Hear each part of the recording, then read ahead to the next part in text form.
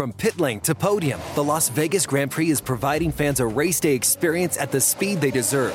With the help of T-Mobile for Business, our 5G advanced network solutions are powering race day operations with event-wide connectivity. From streamlined gate entry to an immersive app, giving fans blazing fast access to the sport they love. This is accelerating innovation. This is the Las Vegas Grand Prix with T-Mobile for Business. Take your business further at T-Mobile.com/now. Okay, let's do some quick math. The less your business spends on operations, on multiple systems, on delivering your product or service, the more margin you have and the more money you keep. That's obvious. But with higher expenses on materials, employees, distribution, and borrowing, everything costs more. To reduce costs and headaches, smart businesses are graduating to NetSuite by Oracle. Here's the thing. Information is power. Information is money. Literally, the currency of today's world of entrepreneurship is information. And if you could bring all of the information about your business into one dashboard, this is incredibly valuable. NetSuite is the #1 cloud financial system, bringing accounting, financial management, inventory, HR into one platform and one source of the truth about your business. With NetSuite, you reduce IT costs because NetSuite lives in the cloud with no hardware required, access from anywhere. You cut the cost of maintaining multiple systems because you've got one unified business management suite. And you're improving efficiency by bringing all of your major business processes into one platform, slashing manual tasks and errors. This is so valuable. You just hit a button and you can see all the information about your business instead of having to call 5 different departments and get all these emails and put it all together and make sense of it. Over 37,000 companies have already made the move. So do the math, see how you'll profit with NetSuite.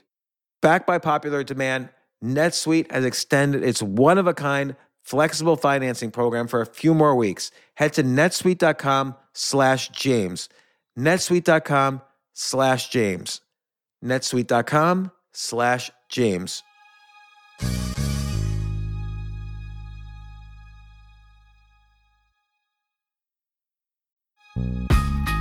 This isn't your average business podcast, and he's not your average host. This is the James Altucher Show. Today on the James Altucher Show.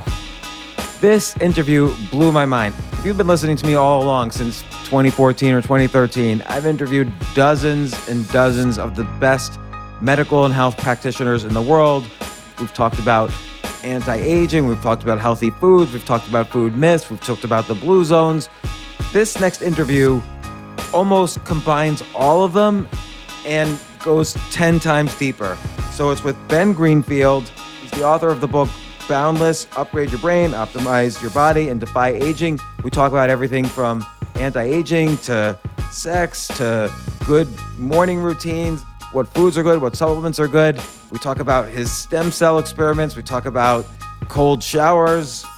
I don't know. And then he explains the science behind everything. But even more importantly, it's an example of how his book just has thousands of health tips, techniques, hacks, whatever you want to call them.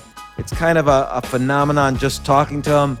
Here's the interview. Enjoy.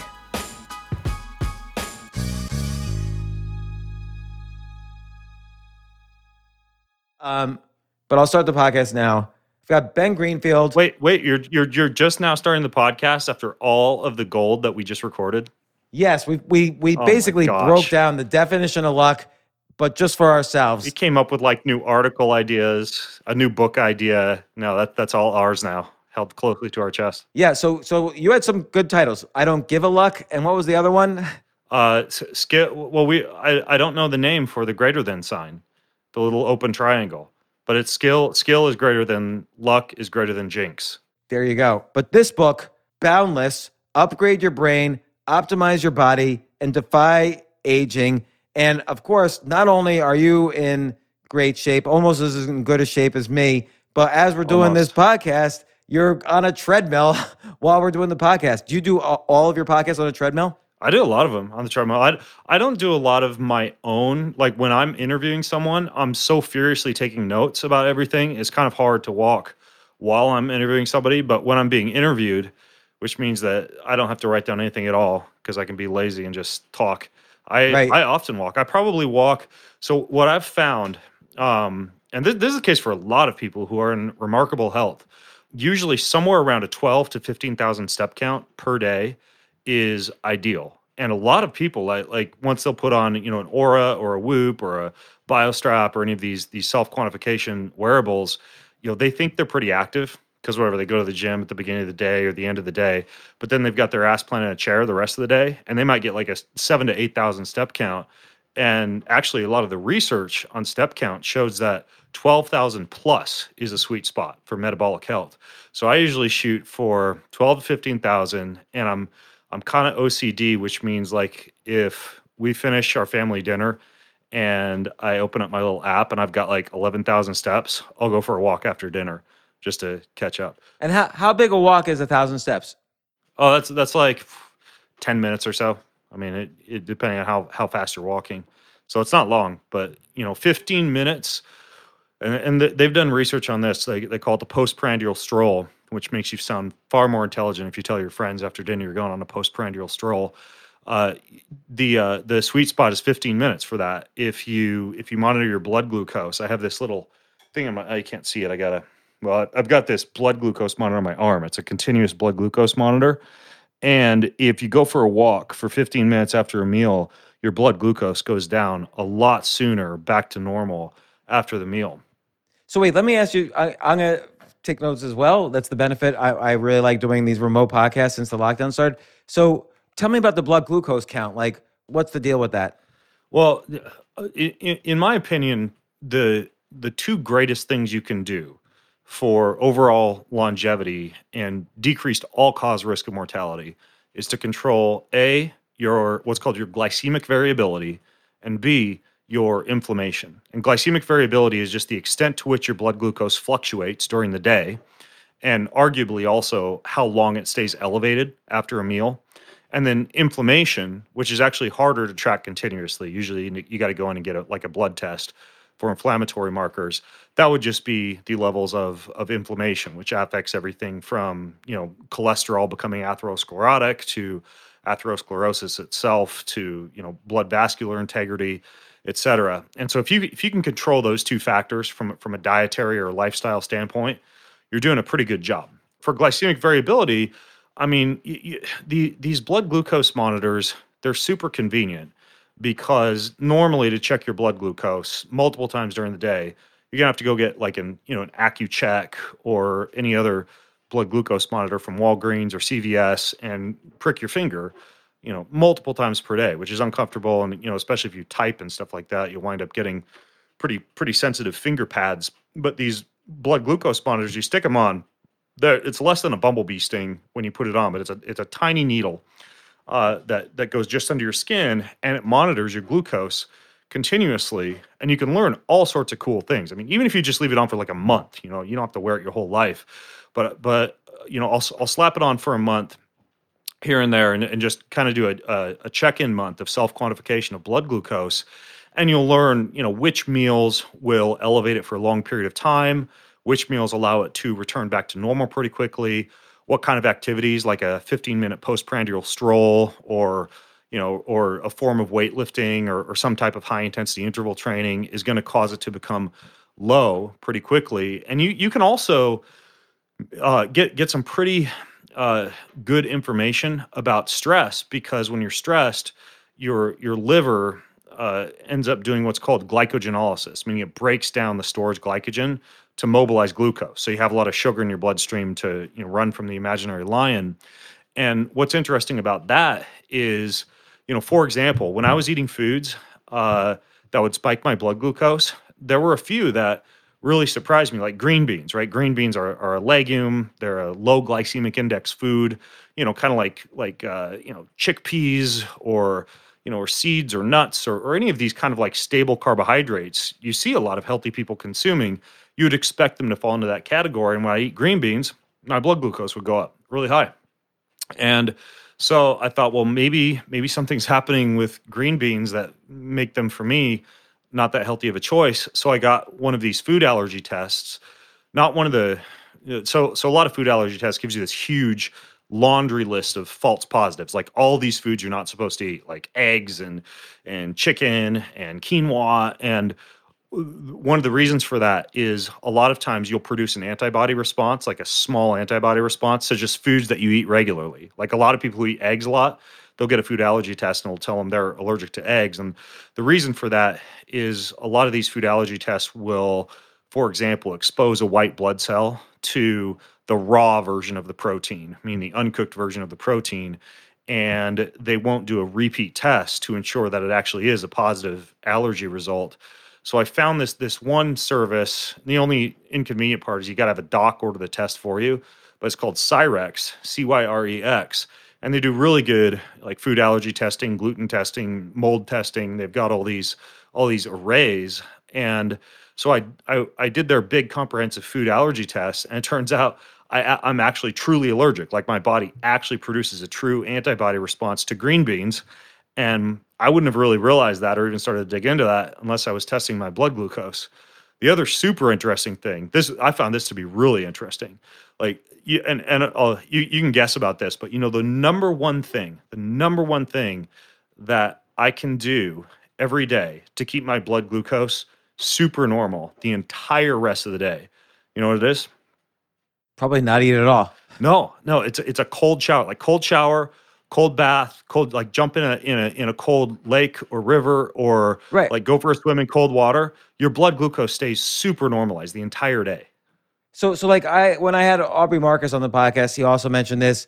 I always try to take things from each podcast and add it to my life. Since that podcast, I've been doing the cold shower. It's really painful no matter what. And I never get used to it. They always say, oh, you'll get used to it. I never get used to it because I always turn it on the extreme cold. I try to level. Maybe I shouldn't ease into it. Maybe I should just boom, go right for it. But I keep thinking to myself, man, the joke's on me if this doesn't really work at all.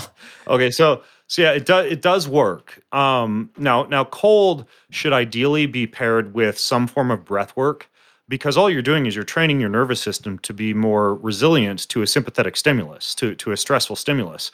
And so if you can do like some deep nasal breathing or some box breathing, or interestingly, the number one form of breath work to induce more of a parasympathetic restful response is called alternate nostril breathing, meaning you breathe in through your right nostril. Yeah, exactly. And out through your left nostril, or vice versa. And if you just do like 60 seconds of that before you get in the cold, it's remarkable in terms of activating the parasympathetic nervous system. And then the other thing, and there was a guy named, he was a former NASA materials engineer, and then he really got into studying the effect of cold on metabolism. His name is Ray Cronice. And what he found in his lab was that you only need about 55 degrees water to really get a lot of the benefits of cold. So it doesn't have to be bone-chilling cold. And then B, you also get the same benefits of a cold shower if you do a hot-cold contrast shower, meaning you start with hot, you do hot for 10 seconds, then cold for 20 seconds, then go back to hot, then go back to cold, and you can just do that for about 5 minutes. So let me ask you, because I don't know what 55 degrees means. So when I turn it all the way cold, what's that temperature, you think? In New York? On the typical shower. City? Yeah. You're probably getting down to the 40s there. You guys get pretty cold water there. Yeah, and so if I do the combination hot-cold, do I have to have it? Does that temper it a little too? So like I can have it 60 instead of 55? No, you'd still want to be 55 degrees or colder if you're doing a hot-cold contrast shower, but the hot kind of gives you a little carrot at the end of a stick during those 20 seconds of cold exposure, and knowing you can get hot for 10 seconds and then go back to cold. And then how long do you do that for? Well, for 5 minutes, which will make a lot of people who like to conserve water kind of cringe, because that's it's kind of a long shower for some people. But if you go just cold, you can get away with 2-3 minutes, which is about all I do, just because I don't like to waste a lot of time in the shower. But it's really impressive what it does to your blood glucose levels. Oh, and then the other thing that's super interesting, aside from green beans, you know what spikes it higher than anything else in terms of amping up the blood glucose? This is something a lot of people do. Eat candy. Of course, that would spike it. That might be even higher than what I'm about to tell you. But it's a cup of coffee. a cup of coffee. Really? For the same reason, right? Same reason as the cold shower. That's the reason that coffee kind of wakes you up. It stimulates a sympathetic response. It mobilizes liver glycogen, causes a cortisol release. And so a lot of people be like, well, so I got to quit drinking coffee to keep my blood glucose under control. But the thing with coffee is, assuming you're drinking just regular black coffee that doesn't have, sugar or a bunch of calories added to it, that spike in blood glucose is all coming from your own blood sugar. So it's not like you're dumping a bunch of extra carbohydrates into your bloodstream. And then it's a very short-lived spike. Like it's a big spike. Like it'll spike me up above 150, but the spike goes away pretty quickly. And it's, again, one of the reasons that coffee can be so stimulating. And there's a little hack, there's a little trick that you can do to keep that blood glucose rise from coffee from occurring to such a great extent. And it's also something that kind of allows coffee to give you this slow bleed of energy without giving you as much jitters. And it's also really useful if you're going to be drinking coffee after about noon, because it reduces the ability of coffee to keep you up later on at night or affect your sleep cycles. And it's called theanine. It's usually sold in supplement form as L-theanine. You can get like an L-theanine powder or L-theanine capsule. And you take about 100 milligrams of L-theanine, or you stir like 100 milligrams of L-theanine powder into your coffee. Your blood glucose doesn't go up as much, but you get this nice slow bleed of energy from the coffee. So it's kind of a way to hack your coffee. So spell theanine? Theanine. And that's one that also increases your production of alpha brainwaves. So it's really good for focus too. And a lot of people find that it helps them to sleep better at night. I wouldn't drink it with a cup of coffee at night, but you can take it at night. I usually do about, on average, 1.5 cups of coffee in the morning. So by 9 a.m., I'm done with my coffee. But you're saying, and I do black coffee all the time. Yeah. But you're saying, try the L-theanine. Sometimes I have like chaga mushrooms or lion's mane, stuff like that. What do you think of those? Yeah, I love those. So what I do is, like you, I have one cup of coffee, 1 cup of black coffee in the morning, even though my cups are really big ass cups. Like I think my mug up in the kitchen is like I use that website Zazzle, and I'll take all my favorite quotes and I'll put them on cups. But the mug that I always choose on Zazzle is their biggest one. I think it's 24 ounces. So, I have a big cup of black coffee in the morning with one of those big ass mugs. But then what I'll do with the chaga is actually Tucker Max. Yeah. And Tucker turned me onto this. He doesn't drink coffee. He does drinking chocolate. So there's this company called My Cacao, and they sell like cacao nibs and cacao shells that are like tea that you steep in hot water. And the tea doesn't have calories, as you would get from like drinking hot chocolate. But this cacao tea, what I'll do is I'll do the same as you. I'll take like chaga extract or lion's mane extract, and this is what I'll do in the afternoon, right? So I have the cup of black coffee in the morning, but then in the afternoon I do this cacao tea, which has a lot of dopamine precursors in it, right? So it's a real good kind of feel-good drink in the afternoon. What in the tea does it have like L-tyrosine or? It's theobromine, I think is the one that's the primary feel-good chemical in that. And why would you want to do that in the afternoon? Won't that complicate sleep later? No, it's got less caffeine than coffee. But just the dopamine effect, though, won't the dopamine keep you up a little as opposed to moving into a serotonin stage? No, because caffeine occupies your adenosine receptors, and adenosine is the chemical that would cause sleep drive, right? So you're blocking sleep drive when you're blocking those adenosine receptors with the caffeine molecule, because caffeine and adenosine are molecularly, they're very similar. So caffeine binds to the adenosine receptor. And unfortunately, what happens is when you bind adenosine receptors repeatedly day after day, your body increases its adenosine receptor density, right? So you have a whole bunch more adenosine receptors. So you got to make more adenosine to get sleepy at night, and I talk about, I think it's in chapter 2 of the book, I talk about this with regards to neurotransmitters. So what you do is you got to reboot your adenosine receptors. And what they found in research is that it takes about 10 days to do that. And so what you do is every month or every couple of months, just switch to like a good, like Swiss water processed decaf, or find something else to drink in the morning, like chaga or lion's mane or something with less caffeine. You reset the adenosine receptors and you keep yourself sensitized to coffee when you cycle it between coffee and decaf or coffee and something else throughout the year. So by the way, let me take a step back.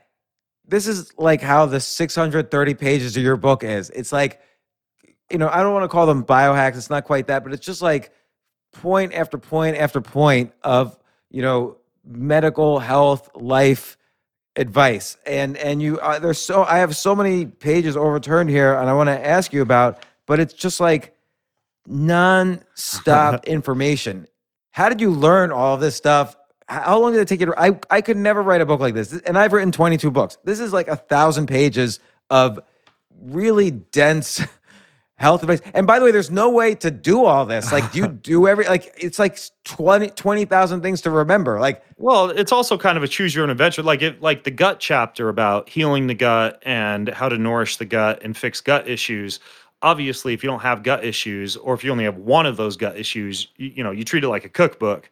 You don't buy a cookbook and go make yourself like ribeye and beef Wellington and salmon and casserole for dinner, right? Like you choose the one thing that's most pertinent to you at the time. And so I kind of wanted to be a little bit more of a cookbook in that sense, in that if sleep is a huge issue for you, you read the sleep chapter. And if maybe sleep isn't a huge issue for you, but it's just waking up at 2 a.m., you just read that section of the sleep chapter about what to do if you wake up at 2 a.m.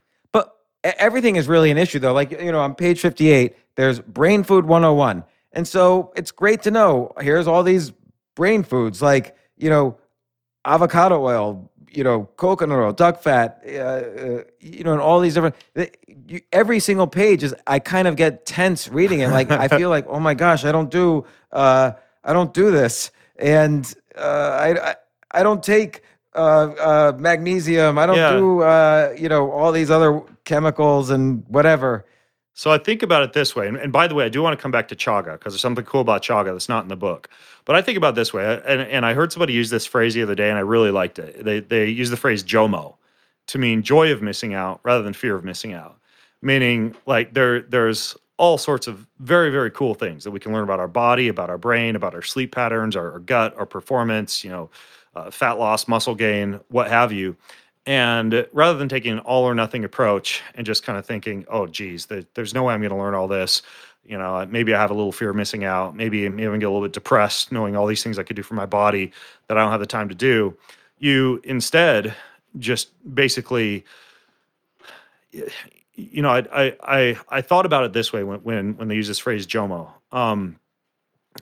You can just be full of joy that there's so many cool things about your body or about anything else that you might be studying that it inspires you to not only be blown away by the awesome complexity of the human body, but also to look at it as like a long-term project that you're just going to tackle until you've really decoded the human machine inside and out. Like I was telling your audio engineer before we started recording that I set up my office this morning to be a music studio. I actually had an engineer come over and we hooked up my guitar. And we took my whole podcasting setup, my mixer, my mics, everything, and hooked it up to PreSonus Studio One. And basically, I'm able to now record professional studio quality audio in my office. And as a result of that, this morning I purchased 2 Udemy courses on professional mixing and mastering and singing songwriting on Studio One. And I could be pretty depressed that now I have an entire Udemy course and a whole new body of knowledge that I have to attain about singing and songwriting and mixing and mastering in my own office. And I went upstairs and I told my wife, babe, 6 years from now, I got this. And that, like, those are the kind of timelines I give myself, because if I take that all or nothing approach, I think, okay, by the end of the week, I got to watch all these Udemy courses and learn this all inside and out. Otherwise, it's going to drive me nuts. It's just a very defeatist mentality. So I tend to take a real long-term approach to all this stuff. Right, but there's a difference between audio mixing and your health. Like your health, you really kind of have to attend to, and I'm a big believer in this as you are, you have to really attend to your health on a regular basis. Whereas audio mixing, I could take it or leave it, even if it's something I'm really interested in. Well, kind of, but it's a journey, right? Like nobody's going to switch from like eating McDonald's every day to buying a grass-fed, grass-finished cow and making your own sourdough bread for the buns and growing your heirloom tomatoes in your backyard, right? First, you go from McDonald's to maybe some other burger. I don't eat a lot of fast food, but some other burger joint, like let's say, Chick-fil-A or something that might be using a slightly healthier meat option. And then eventually you're asking for your burger perhaps without the bun. and the sauce on the side. And then eventually you realize you can buy some organic or grass-fed meat from the grocery store and start to make your own burgers. And then maybe 5 years later, you decide, oh, you know what? I want to make my own sourdough bread, make my own buns. And then, 7 years later, you might have a little backyard patio garden where you're growing your lettuce and your tomatoes. Like, it's just like anything else. It's a journey where you're learning as you go. Incremental improvement is key to that journey. Right. So I kind of want to ask you about specific things in the book, but I also want to ask you about your background. Like, what got you all of this knowledge? Where do you come from? Well, I grew up in North Idaho. I was homeschooled, and so Why were you homeschooled? my parents came from my mom from Detroit and my dad from Miami, and they had really, really rough childhoods. Like a lot of gangs, a lot of drugs, a lot of pretty close calls with both of them, murder and death in their family. Wait, why is that? Like, so you're Ben Greenfield? Are you Jewish? Well, Benjamin Greenfield. It sounds like a very Jewish name. As a matter of fact, for 2 years, it was 3 years. About 8 years ago, the Israeli Chamber of Commerce was like flying me over to do these big stories on health spas and food and nutrition in Tel Aviv and Northern Galilee. And I think they were pretty convinced that I was Jewish, but it turns out that I'm not. My parents just liked the Bible. And so they named all their kids like Isaac and Zachary and Benjamin. And then the last name Greenfield actually was a name that my grandfather on my father's side took on because he had a really poor relationship with his father and decided to change his last name from Romelia to Greenfield. And so, why did he pick Greenfield, the most Jewish name you could pick? I have no clue. From Emilio. Well, he was actually he became a very wealthy salesman. He was one of Zig Ziglar's buddies, and they did sales together. And so Greenfield, maybe he chose it because it was a wealthy sounding name or something like that. Like I don't know, greenback. But anyways. Yeah. It turns out that upon doing some genetic testing, which I'm a huge fan of now, and it's something I do with a lot of my clients, and I think the world of genetic testing is fascinating. I actually am 25% Ashkenazi Jew. So it turns out that after all, I am a quarter Jewish, but didn't realize it until a few years ago. But no, Benjamin Greenfield. So that means one of your grandparents is probably Jewish. Yeah, exactly. Do you know which one? Exactly. I think that that same father, grandfather on my father's side is indeed Jewish. Not 100% sure. But so they escape. How did they end up in northern Idaho, which seems like an odd, like Miami barely knows that Idaho exists. My mom's sister, her older sister, lived in Moscow, Idaho. So she wanted to move out to be to her sister after she almost got killed when her office, basically a gang kind of infiltrated her office and tried to attack her. And she got pretty freaked out. And that was the last straw for her. And she became a Christian and moved to Moscow, Idaho. And then my dad in Miami, after his brother was killed in a gang fight over cocaine, he literally closed his eyes and put his finger on a map of the United States, and his finger was on Idaho. So he moved to Moscow, Idaho also to work for the fire department there. He wanted to become a farmer, but he didn't know how when he got there. So he got a job at the fire department. And they met, they got married, and they both wanted to raise their kids in kind of a safer, cleaner environment. So they got some property outside of this little town called Lewiston, Idaho, in North Idaho, and they homeschooled us. So I was homeschooled K through 12 and just grew up with a huge passion for the outdoors, for nature, for learning. I was a total bookworm, loved to learn, loved to read, loved to teach, which is a lot of what I do now. And I wound up going to University of Idaho in Moscow, Idaho, studying exercise physiology and human biomechanics. I was really into sports and exercise physiology. And I actually went pre-med. I wanted to be a doctor. And I didn't get accepted to the medical schools that I wanted to get accepted to. I applied to a bunch of Ivy League schools. And although I got accepted to a few schools, I didn't like the ones I got accepted to. So I decided to get a master's degree. So I got a master's degree in human nutrition and pharmacology. And then I got offered a job in surgical sales, in hip and knee surgical sales, which for me at the time was a really cool offer. And as a college student, it looked like a lot of money. And so I went and worked in hip and knee surgical sales for about 6 months, thinking that a year of working in the private sector in medicine would probably make me a pretty appealing candidate to a lot of these medical schools I want to get into, and just became totally disillusioned with Western medicine during that time. Like, all the docs were unhappy. None of them told me it was a good idea to go to medical school. They were all just covered in reams of insurance paperwork and did not seem happy. And after about 6 months in that job, I quit and I walked into the gym across the street from my the apartment that I was living in at the time. And I slapped my resume down and asked for a job. And I had a good resume at the time, with my master's degree and with all the work I'd done leading up to then. I was a certified strength conditioning coach and nutritionist and personal trainer. And so I became the manager of that gym. And then a year later, partnered up with a physician who I met at that gym to open up a sports medicine facility where I was the director of human performance. And we just did a whole bunch of geeked out stuff like high-speed video cameras and metabolic recording equipment and blood injections and just all sorts of kind of cool cutting edge stuff. And in 2008, I was voted as America's top personal trainer by the National Strength Conditioning Association. And that kind of thrust me into more of what I do now, like a lot more speaking. And I consult with people from all over the world, coaching via Skype and phone calls and email. And then I do a lot of writing and podcasting and kind of more new media stuff, and then some investing in the health and fitness space. And so yeah, that's kind of how I came to where I am now. But I started with just, being homeschooled, and as a result of that, just being a really voraciously independent self-learner. Like, I've just always loved to learn and been, taking a pretty independent approach to it, which I think homeschooling kind of helped with. Yeah, and again, I mean, it feels like this is like your life's work. Like, everything you've ever learned is like poured into this book. There's so much information. So I'm gonna skip around and just ask you some random questions where I've bookmarked. Okay. But all right, but before you do, you mentioned chaga tea. Chaga. And I want to make you feel really good about that chaga tea that I drink, because this isn't in the book. And it's super interesting. And I've been studying up on this recently, and I find it fascinating.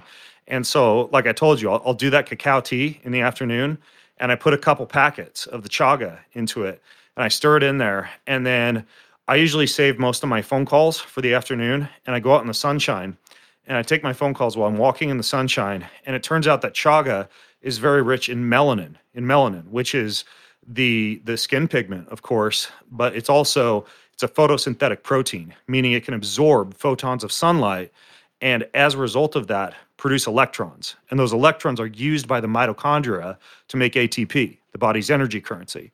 And so if you combine chaga with sunlight exposure, you're essentially creating free energy in the absence of calories. And there's only two other things that I've found to be able to do that. One is methylene blue, which a lot of biohackers will use as a nootropic. It's often sold as a fish tank cleaner, but if you get like pharmaceutical grade methylene blue, same thing. And you go out in the sunlight, it makes electrons that get converted into energy without having to eat food. And then the other one is anything very, very dark green and rich in chlorophyll. Probably at the top of the list would be chlorella. And then cilantro is also pretty good. Any of these compounds, when paired with sunlight, it feels like a cup of coffee for your whole body. And so if you're doing that chaga tea, try and get some sunlight afterwards, and you just feel this instant pickup in energy. It's really cool. It's called Human Photosynthesis, and there's actually this book is a rough translation. I believe the author was originally South American, but the book is literally called The Human Photosynthesis. And then there's another really good newer book that I think does a better job explaining it in layman's terms. It's called Regenerate by an author named Sire G. But this whole concept that humans can photosynthesize very similarly to plants if we have the right compounds in our bloodstream, I just find fascinating. And so that's why I wanted to tell you about chaga tea. That's not in the book. That is fascinating, actually. I'm going to try that right after this.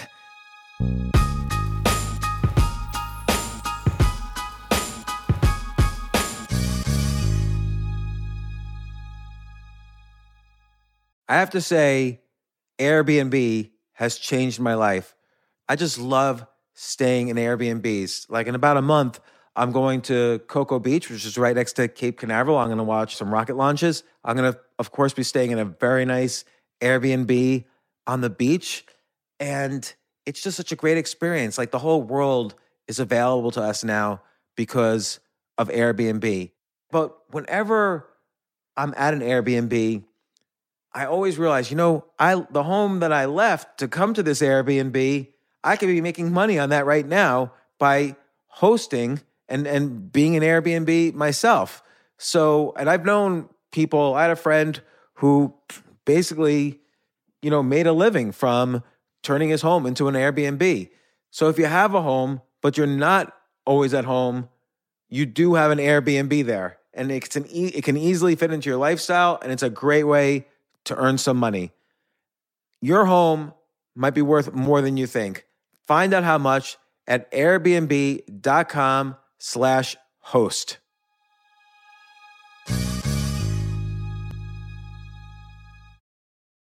The famous Abraham Lincoln quote says, "Good things come to those who wait." I wonder, did he really say that? Jay, did he really say that? Can you look that up? Regardless of who said it, that's only part of the quote. The full quote is, "Good things come to those who wait, but only the things left by those who hustle." Well, if you're a business owner and want the best people on your team, the same applies. And listen, I've interviewed 1,500 people now and a lot of entrepreneurs. I can safely say the one thing consistent among all entrepreneurs and CEOs, the successful ones, is that it's all about the people you surround yourself. If you hire well, you're going to have a great business. And, thankfully, ZipRecruiter puts the hustle in your hiring. So you find qualified candidates fast. This is so important, and I want you to try it. You could try it as a potential employer or employee. You could try it for free at ZipRecruiter.com/James. ZipRecruiter's smart technology finds top talent for your roles right away. Immediately after you post your job, if you're hiring, ZipRecruiter's matching technology starts showing you qualified people for it. And I will tell you that I signed up on ZipRecruiter as a potential employee. I just wanted to see how it works. And right away, it started matching me with really amazing potential employers. So give it a try at ZipRecruiter.com/James. Let ZipRecruiter give you the hiring hustle you need. See why 4 out of 5 employers who post on ZipRecruiter get a quality candidate within the first day. Just go to ZipRecruiter.com/James to try it for free. Again, that's ZipRecruiter.com/James. ZipRecruiter, the smartest way to hire.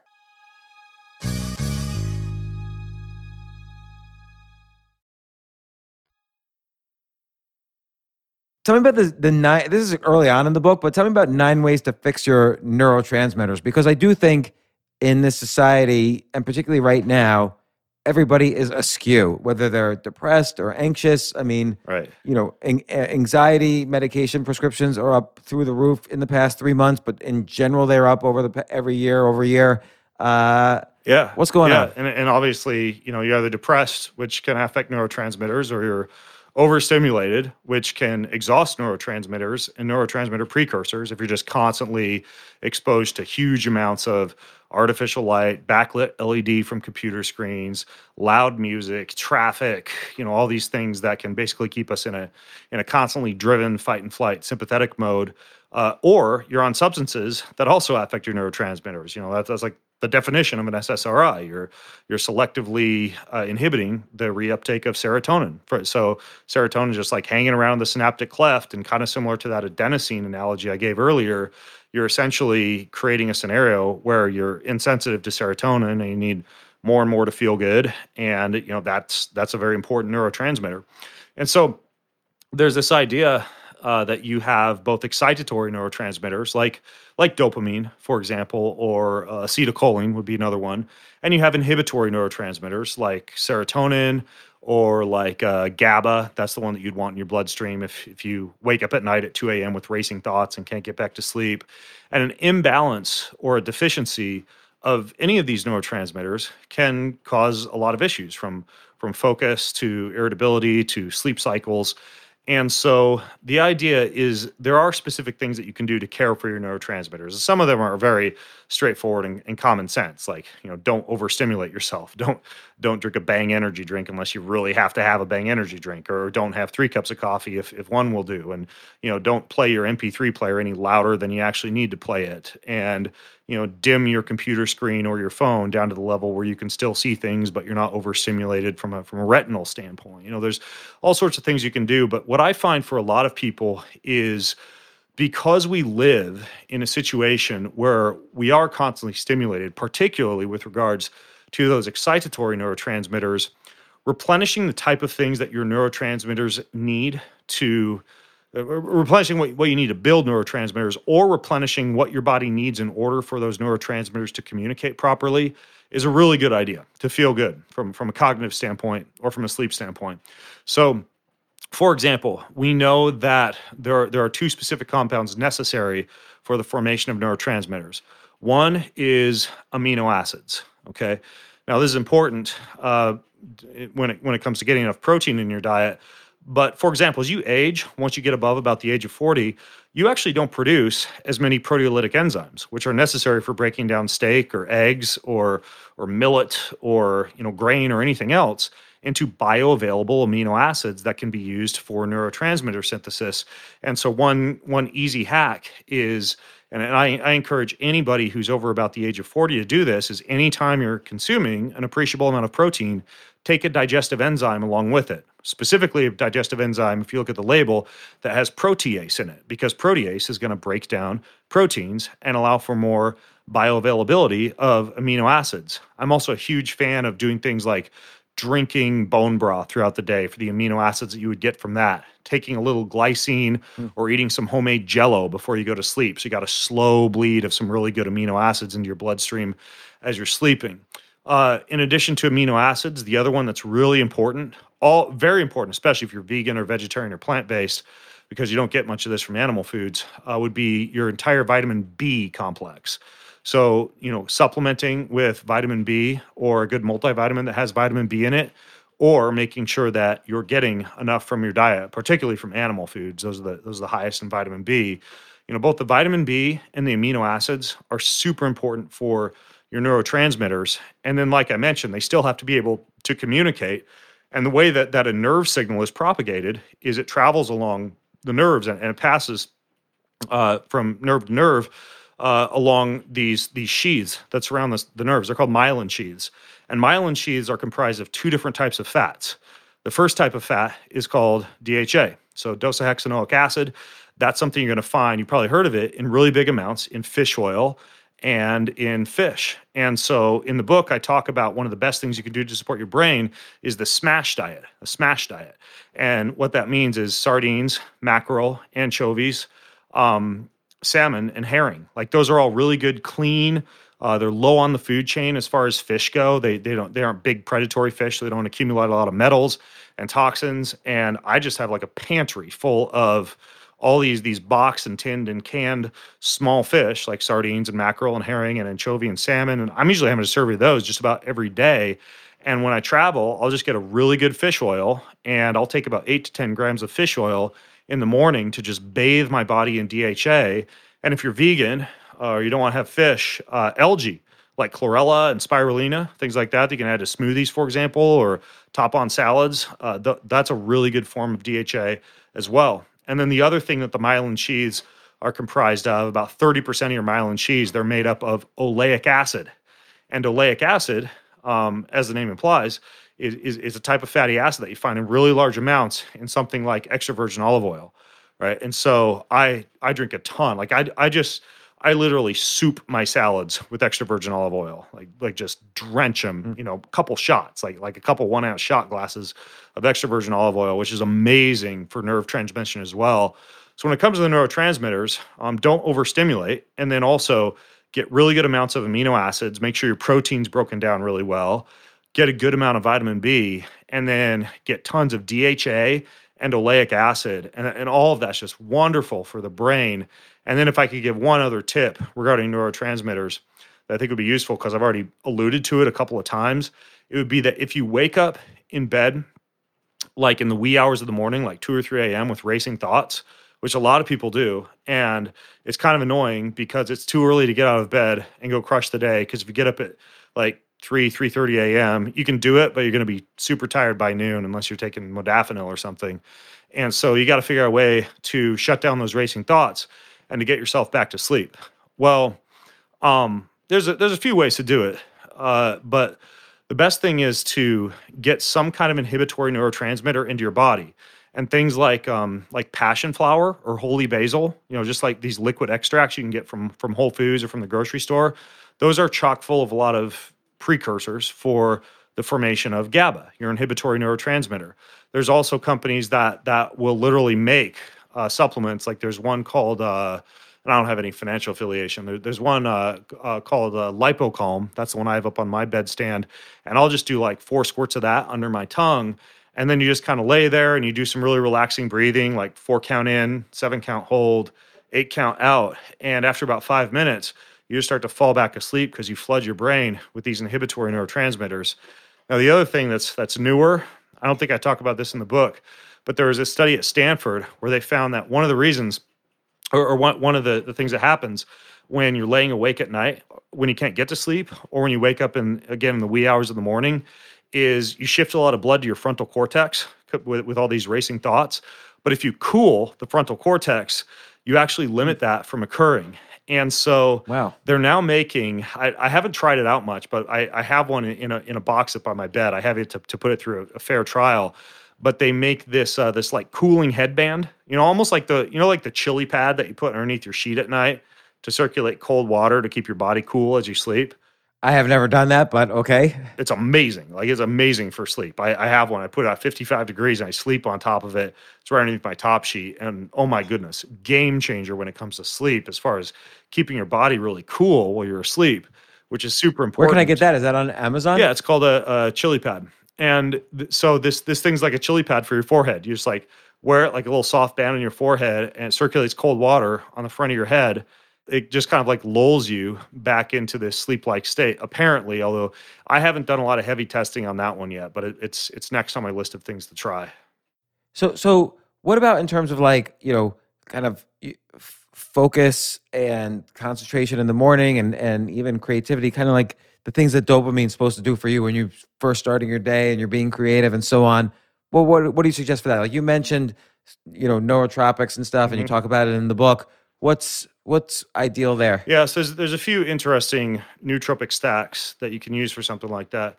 One of the really important ones that's also a precursor for some of your neurotransmitters, particularly choline, is or acetylcholine is the neurotransmitter, but choline is the actual nutrient. And so using choline or including things like egg yolks or walnuts or even organ meat sausages, which my kids actually do. My kids, a lot of the mornings, they'll get up, we have chickens, they go out, they get some eggs from underneath the chickens, they come back in, they make scrambled eggs, but based on what I've taught them, they'll put like a handful of walnuts into their scrambled eggs, or we have these really good tasting sausages that are made out of liver and organ meats, which are chock full of choline.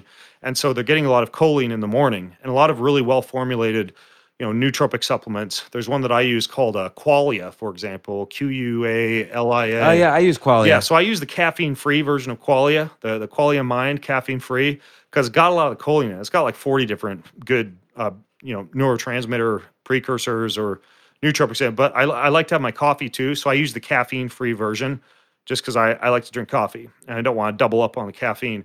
So Qualia is really good. Another really good one is just like a microdose of nicotine, like a 2 to 4 milligram piece of nicotine gum. It's actually really good. It upregulates a part of the mitochondria called PGC1 alpha, and it's actually a mild exercise mimetic, meaning it can upregulate mitochondria and ATP production, kind of similar to what exercise would do. And so I'm not opposed to the use of a small amount of nicotine either. And nicotine actually pairs really well with coffee because they're acting on 2 different pathways. And so you're not doubling up on the same pathway, which is important with a lot of these nootropic type of formulations. So the coffee, and I mentioned mixing coffee with theanine, which is really good. Doing coffee plus a small microdose of nicotine is really good. Including some type of choline with breakfast is really good. And then I like that Qualia Mind. That's another really good option. But then I'm also not opposed to the use of these microdoses of psychedelics. I think those can be really meaningful as well, especially when it comes to creativity or left and right brain hemispheric coordination. So there's one variant of LSD called LSA. You get a lot less of the jitteriness and the irritability. that you might get from LSD, and you're using a very small portion, like 10 to 20 micrograms, which is 1/10 of what a trip dose might be, but a very small amount of that with food to even knock more of the jitteriness off. That's a really nice nootropic. It's pretty safe in those small amounts. So LSA. Is it possible? I mean, is that legal, or is it possible to get it? Yeah, you can get any of this stuff from Human Chemical Research websites. So not sold for human consumption. Nudge nudge, wink wink, type of thing. But yeah, you can get a lot of that stuff from websites. Although I tell everybody probably the best 3 resources on any of these things would be Michael Pollan's book, How to Change Your Mind, the Third Wave website, which is thirdwave.co, and then anything from the MAPS Foundation at maps.org. They put out, really good research-based advice on psychedelics. But microdosing with LSA, I think is good. Another really good stack that's quite popular, that also includes a microdose of psychedelic, is taking a very small amount of psilocybin, like anywhere from 0.2 to 0.5 grams of psilocybin. And what you do is you take that with anything that increases blood flow, like beet powder or niacin is something that's most commonly used, and then a little bit of lion's mane. And that 1, 2, 3 stack of psilocybin with niacin and lion's mane is an incredible stack for focus, for creativity, even for things like increased sensory perception, improved communication skills. So that's also a pretty good stack that could even be included in, for example, morning cup of coffee. So those are a few. And then the last thing I would recommend, if you have the time in the morning, is, different forms of breath work, as we've already established, are more parasympathetic and relaxing. Like 4-7-8 breath work, or alternate nostril breathing, or box breathing. And then others are more sympathetic, but also improve focus and creativity and alertness. And you can actually do more of that type of breath work in the morning. If you have, for example, even just 3 minutes to spare, you can do about 2 minutes of Wim Hof style breathing, right? And you could even pair this after your shower or in your shower if you'd like. And then you finish with that long exhale. And then typically after that long exhale hold that you would normally do after a round of, what I'll do is after that long exhale hold, I'll then breathe everything up and squeeze every muscle in the body. So you kind of squeeze your sex organs and drive all the energy all the way up out the top of the head, all the way up out the crown chakra. And this just seems to shove all the energy and the blood flow up to your skull, up to your thought centers. And you hold that for as long as you can. Then you finish with an exhale. You do this sitting down or lying down, just in case you get dizzy or pass out or anything like that. And that one round of really, really sympathetically arousing breath work can often be just as good as a cup of coffee or a nootropic, because a lot of times when you wake up in the morning, a lot of people have sleep apnea. A lot of people are not breathing properly during the night of sleep. They're either breathing through their mouth, or they're waking or semi-waking multiple times during the night due to hypoxia. And so waking up and doing breath work that just fills your body with oxygen can be really stimulating and almost like reoxygenate the brain after a night of sleep. And of course, pairing something like that with any of these nootropic or psychedelic blends can give you a really good 1-2 combo. So that's amazing. I don't do any of that, so I'm gonna have to start doing it. It's all good stuff. Tell me about. I was really intrigued. You have a lot of stuff in here about anti-aging, and you yourself have done these experiments on yourself with stem cells and things like that. Tell me the story of what got you into that. Originally, I got into stem cells, and I don't think I'll ever live this down, because Men's Health magazine a few years ago hired me to do like an immersive journalism story on everything a guy could do to enhance his sexual performance.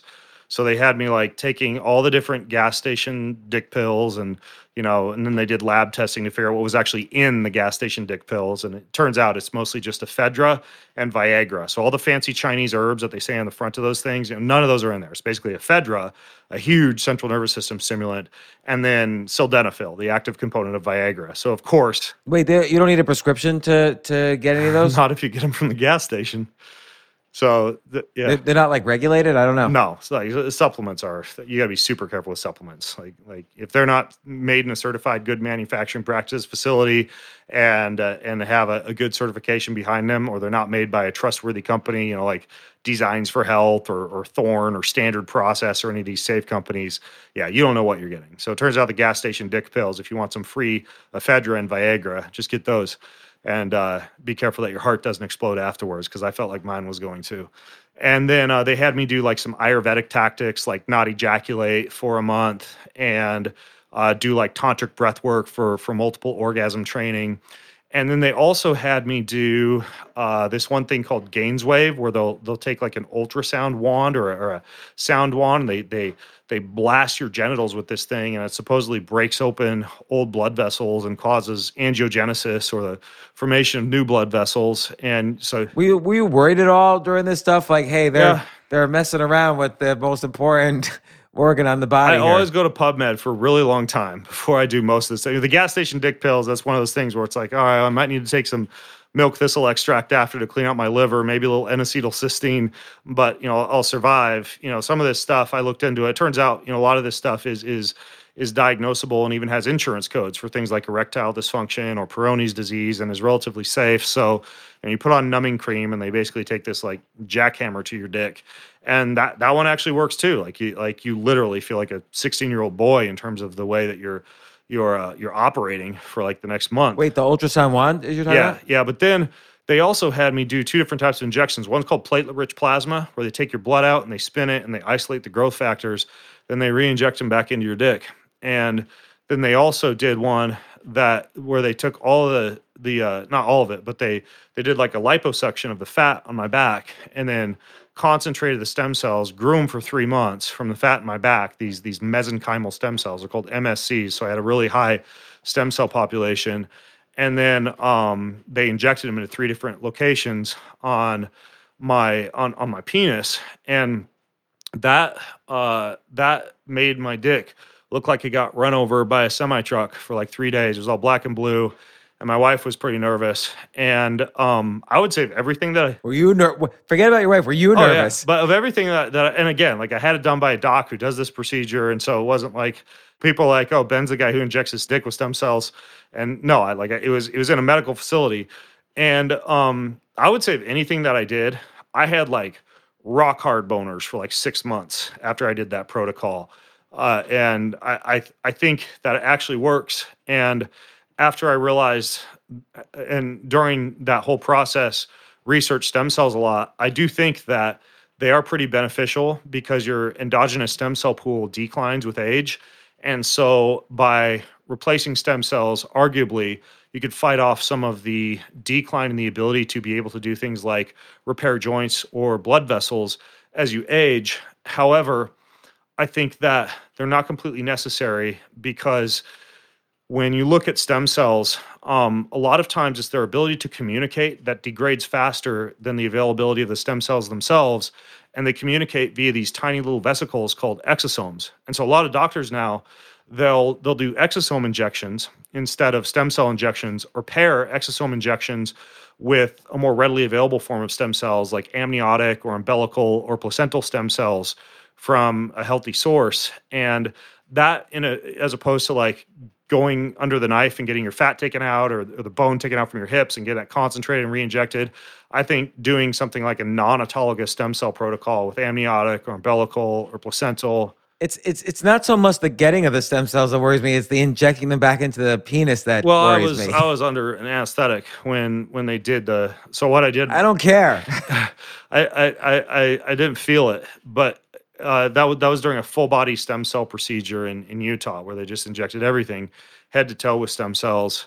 And my wife did something similar, and we both really liked the results. But I think that that's still more kind of like immersive journalism stuff, or the stuff that people with really deep pockets who just want to pull all the stops out are going to do for anti-aging and longevity. And when I wrote the book, and when I originally came up with the idea for the book, I wanted it to be all about anti-aging and longevity, and it kind of morphed into just a blueprint for the entire human body.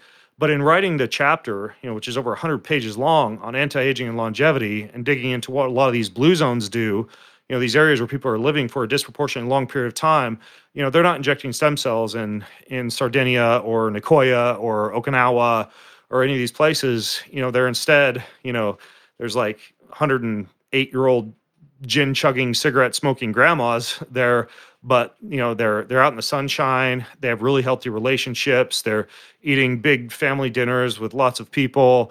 They have a gratitude practice or a prayer practice or a belief in a higher power, and a lot of times they're also consuming really flavanol and polyphenol rich beverages throughout the day, like teas and coffee and healthy amounts of red wine. And a lot of times they're like outside, often without their shoes on. So they're getting in touch with the planet and grounding and earthing and, drinking fresh, clean, pure water.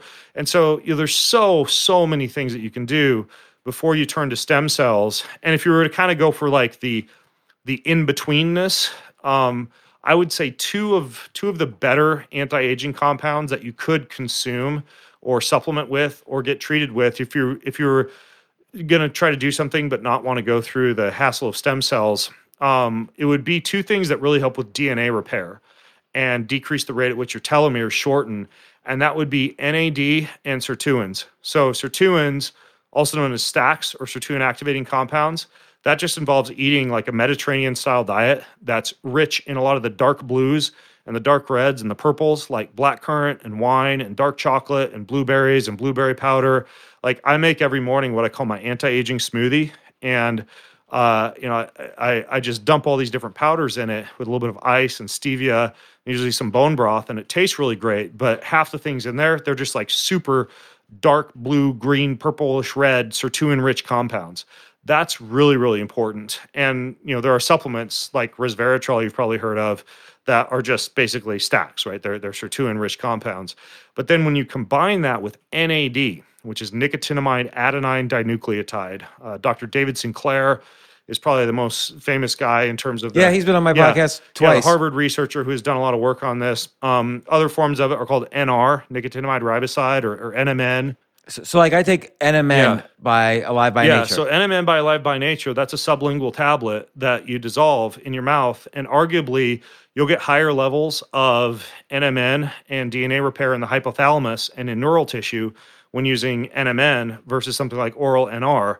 But really, I mean, if you want to cut straight to the chase, the best way to increase your levels of NAD would be via getting like a monthly NAD IV. I'd never heard of that. They also make patches that you can put on that kind of give you a slow bleed of NAD into your system via what's called an electrophoresis patch. There's a lot of good docs in the New York City area, James, who could do NAD.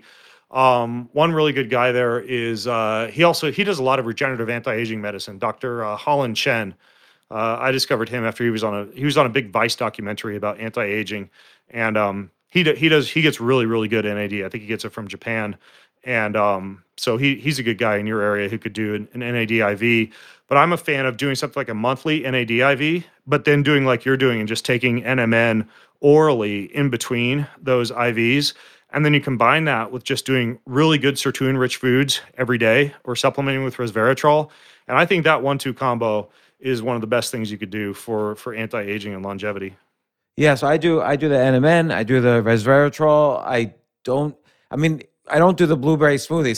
Sounds like you do coffee, then a blueberry smoothie, then you drink some bone broth. Like you consume a lot of liquids in the morning. Yeah, well, the bone broth is in the smoothie. Like that's why I use the liquid instead of water or instead of milk. Mm-hmm. And so I only eat 2 or 3 times a day. Like I have a smoothie for breakfast, and then depending on how busy the day is, I'll sometimes stop at lunch and have just a big salad. We'll just take a bunch of sprouts and shoots and microgreens, and usually open up a can of those smash fish, put that on there, a bunch of olive oil, some sea salt, some seeds and nuts, and that's.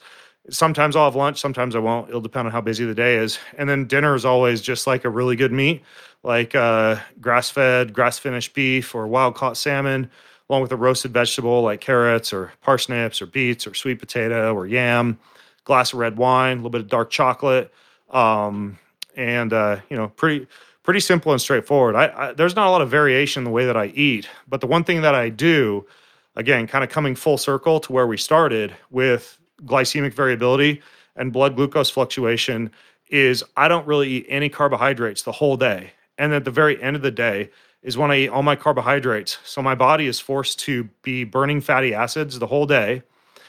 My blood glucose levels don't go up and down during the day, aside from maybe that mild elevation due to a cup of coffee or something like that. And then at the very end of the day, I'll eat all my carbohydrates for the day, which is really cool because carbohydrates will help to increase your serotonin levels, which help to increase your melatonin levels, which help you to sleep. And also, you get some carbohydrates into your body if you're going to be working out the next morning, for example. And also, dinner is like the one meal a day that if I'm going to quote, cheat, unquote, I'm out at a restaurant or I'm with people, like I want that to be the one meal where I can kind of eat what I want from a macronutrient standpoint.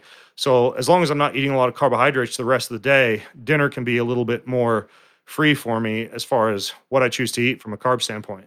Won't the blueberry smoothie have carbohydrates? No, because I don't use blueberries. I use dark organic blueberry powder. So the amount of fructose that I get is like a speed bump. Like it's nothing compared to like a few handfuls of blueberries. So I just get organic concentrated blueberry powder from Amazon, and I'll put about a heaping teaspoon of that into the smoothie. And there's like barely any carbohydrates and something like that.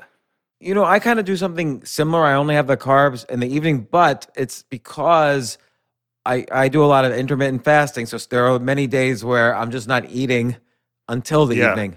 Yeah, which is a pretty good approach. I mean, a lot of folks, because a lot of my background, I kind of skipped over this when I was talking about what I do, but, I competed as a bodybuilder in college, and then I competed both professionally and amateur in Ironman triathlon for like 12 years after that. And then I got a contract with Reebok and raced as a pro Spartan racer for 4 years after that. And as a result, a lot of the people that follow me, they're kind of exercise junkies and they're athletes, they exercise a lot. And for those people, the OMAD, the 1 meal a day or hefty amounts of intermittent fasting, that doesn't work so well. And so, it kind of depends where you're at. If, for like the Silicon Valley exec biohacker extreme productivity crowd, the Jack Dorsey, I suppose, is probably the guy who's most famous for this because the news media said he had an eating disorder when he announced actually on my podcast that he eats 1 meal a day. And I think for that crowd, it's just fine to eat 1 meal a day. You don't have to like replenish post-workout nutrients or anything like that. But a lot of really active people, I guess CrossFit doesn't exist anymore, so I can't say that. Gym junkies, they do need to eat a few times a day to keep energy levels topped off. Plus me, I'm just a skinny ass guy. I'm lean. I have a high metabolism. I like to eat at least 2 times a day. But yeah, it can be a pretty good productivity hack to wake up, have a cup of coffee, maybe, have some gum, some sparkling water, some teas, some bone broth, et cetera, throughout the day, and then finish up with a really good big dinner.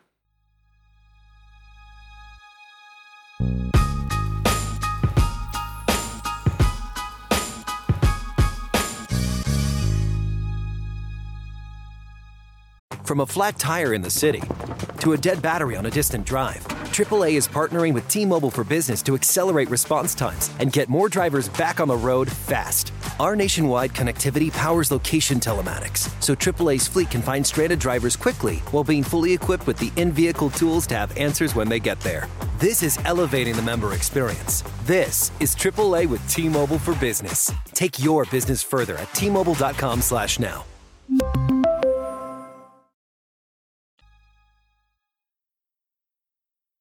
So, of course, you have a chapter on best foods and supplements for sex. Maybe talk a little bit about that. Yeah. Oh, and by the way, actually, I have a question before that. So, I have friends who, after they hit a certain age, they start doing testosterone therapy. It always seems to me like a bad idea because it's like what you were saying before about other, or what you were saying about serotonin, for instance, is that if you kind of replace something, the body thinks it doesn't need to make it anymore. And it doesn't really seem like the results are that great for these people. Yeah. But you have a section on, TOT, testosterone optimization therapy. Maybe talk about what the difference is and what you do. Yeah, I have 2 comments based on that question about sex foods and testosterone. The first regarding testosterone. Testosterone replacement therapy, if done correctly, can actually be really good at improving energy levels or maintenance of muscle mass or libido, et cetera. But a lot of doctors, no offense, they're just kind of dumb about the way that they approach it. And A, they don't test the patient properly to make sure that the testosterone is not getting over aromatized into things like estrogen or converted into things like, DHT, which can cause hair loss.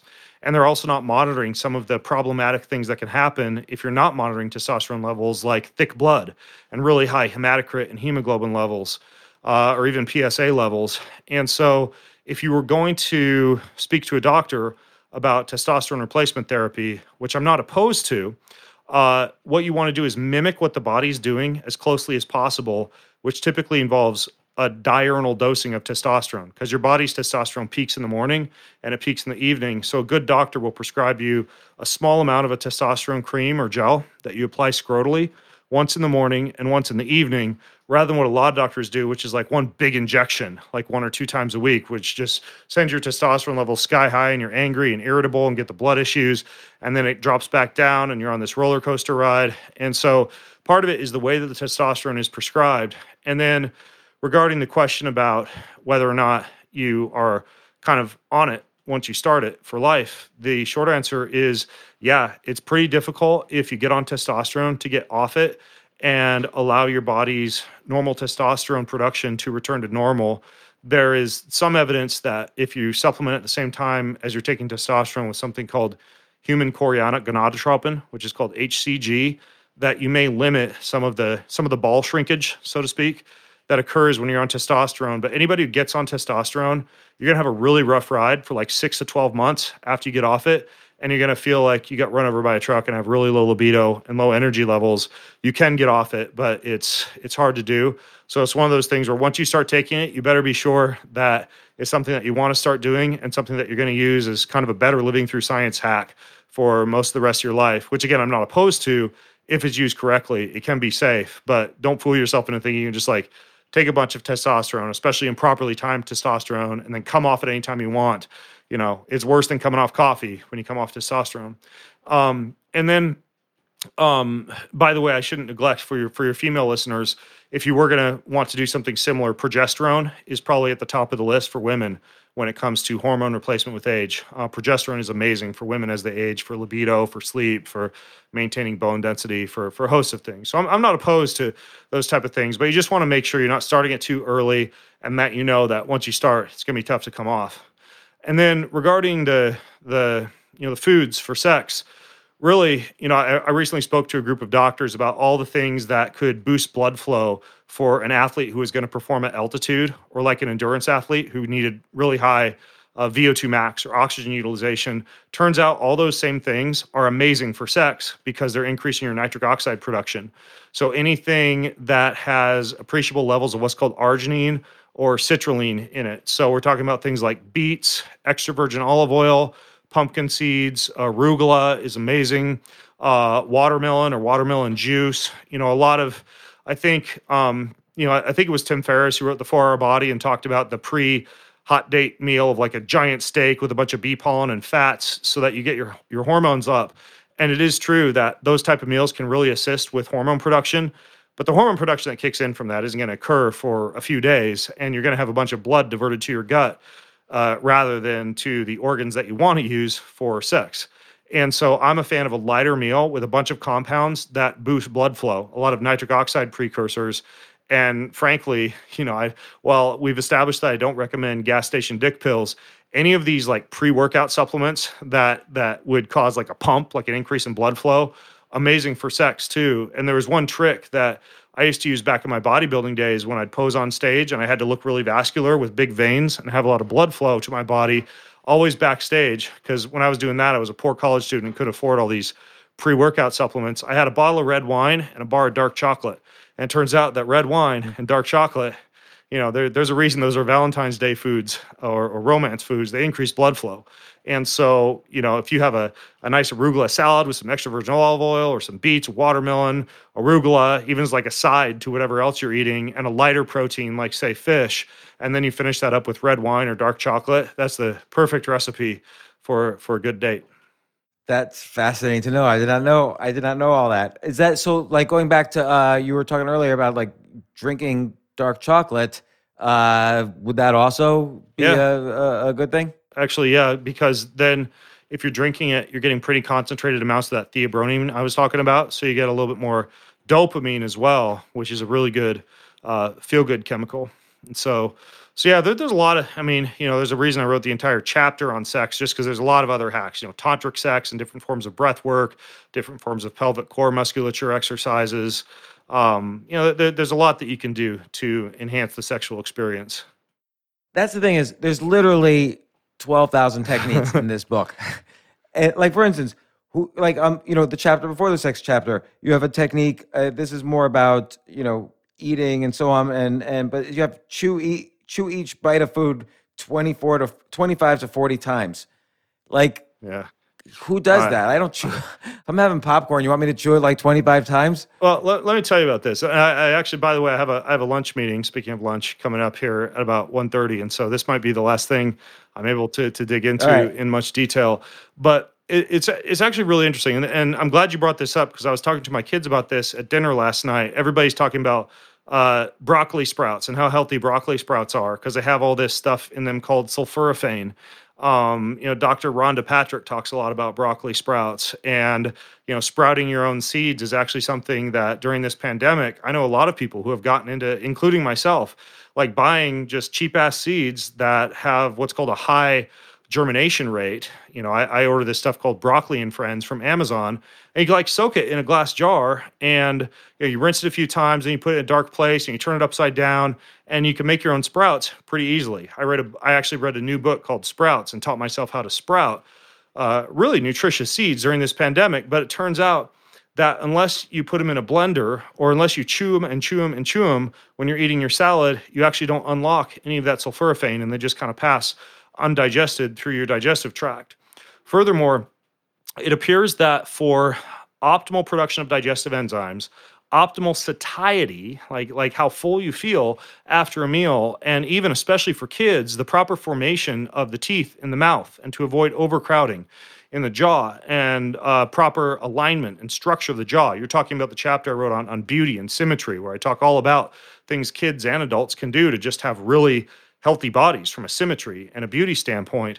Well, it turns out that chewing your food, and taking a long time to eat a meal, and eating in a parasympathetically driven state, in a state of relaxation, not while you're driving in a car. And yes, chewing each bite of food 25 to 40 times like a cow would chew cud. If you're not going to use a NutriBullet or a blender, which is kind of a hack and is kind of a shortcut and can allow you, again, back to better living through science, there are ways that you can have your meal pre-chewed for you if that's the way you want to go. It's actually amazing for overall symmetry of the jaw, health of the digestive enzymes, satiety, etc. And yeah, it is kind of a foreign concept to us, because many of us are used to just eating our food and moving on. But the way I live now is, if I don't have the time to eat, or I feel like I'm going to be eating in a rushed or stressed state, I will just drink some kind of liquid beverage, right?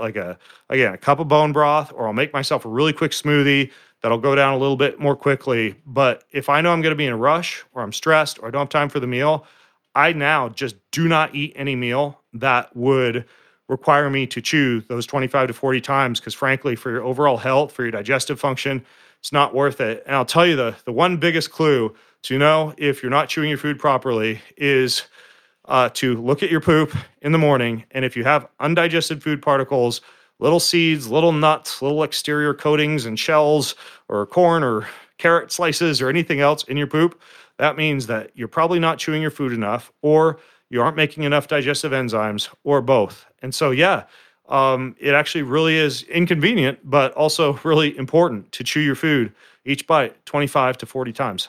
And that's just one tip of 6,000 from that one chapter on beauty. Yeah. But the whole point is, so we've been all over the place in the interview, and I think the whole point is there is so much valuable information in this book. Boundless, and the subtitles Upgrade Your Brain, Optimize Your Body, and Defy Aging by Ben Greenfield. Such a valuable book. This is like the Bible of health. I can't, out of the 600 people I've had on my podcast, and I've had on so many, health practitioners, medical practitioners, and so on, this is really the most valuable book for health I've ever read. I've recommended it to a ton of people already. So thanks, Ben Greenfield, for coming on the podcast. I super appreciate it.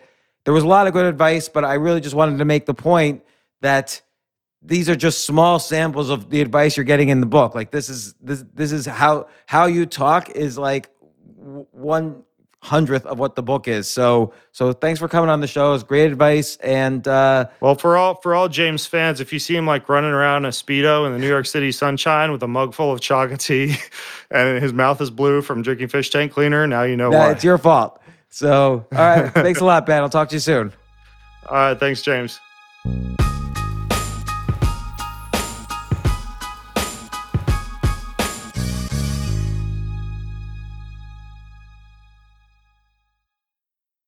From their innovative practice facility to unmatched views from the fairway, the PGA of America is helping lower scores and elevate fan experiences with 5G solutions from T-Mobile for Business. Together, we're using AI-powered analytics to expand coaching tools and bringing fans closer to the pros with 5G connected cameras. This is game-changing innovation. This is the PGA of America with T-Mobile for Business. Take your business further at T-Mobile.com/now.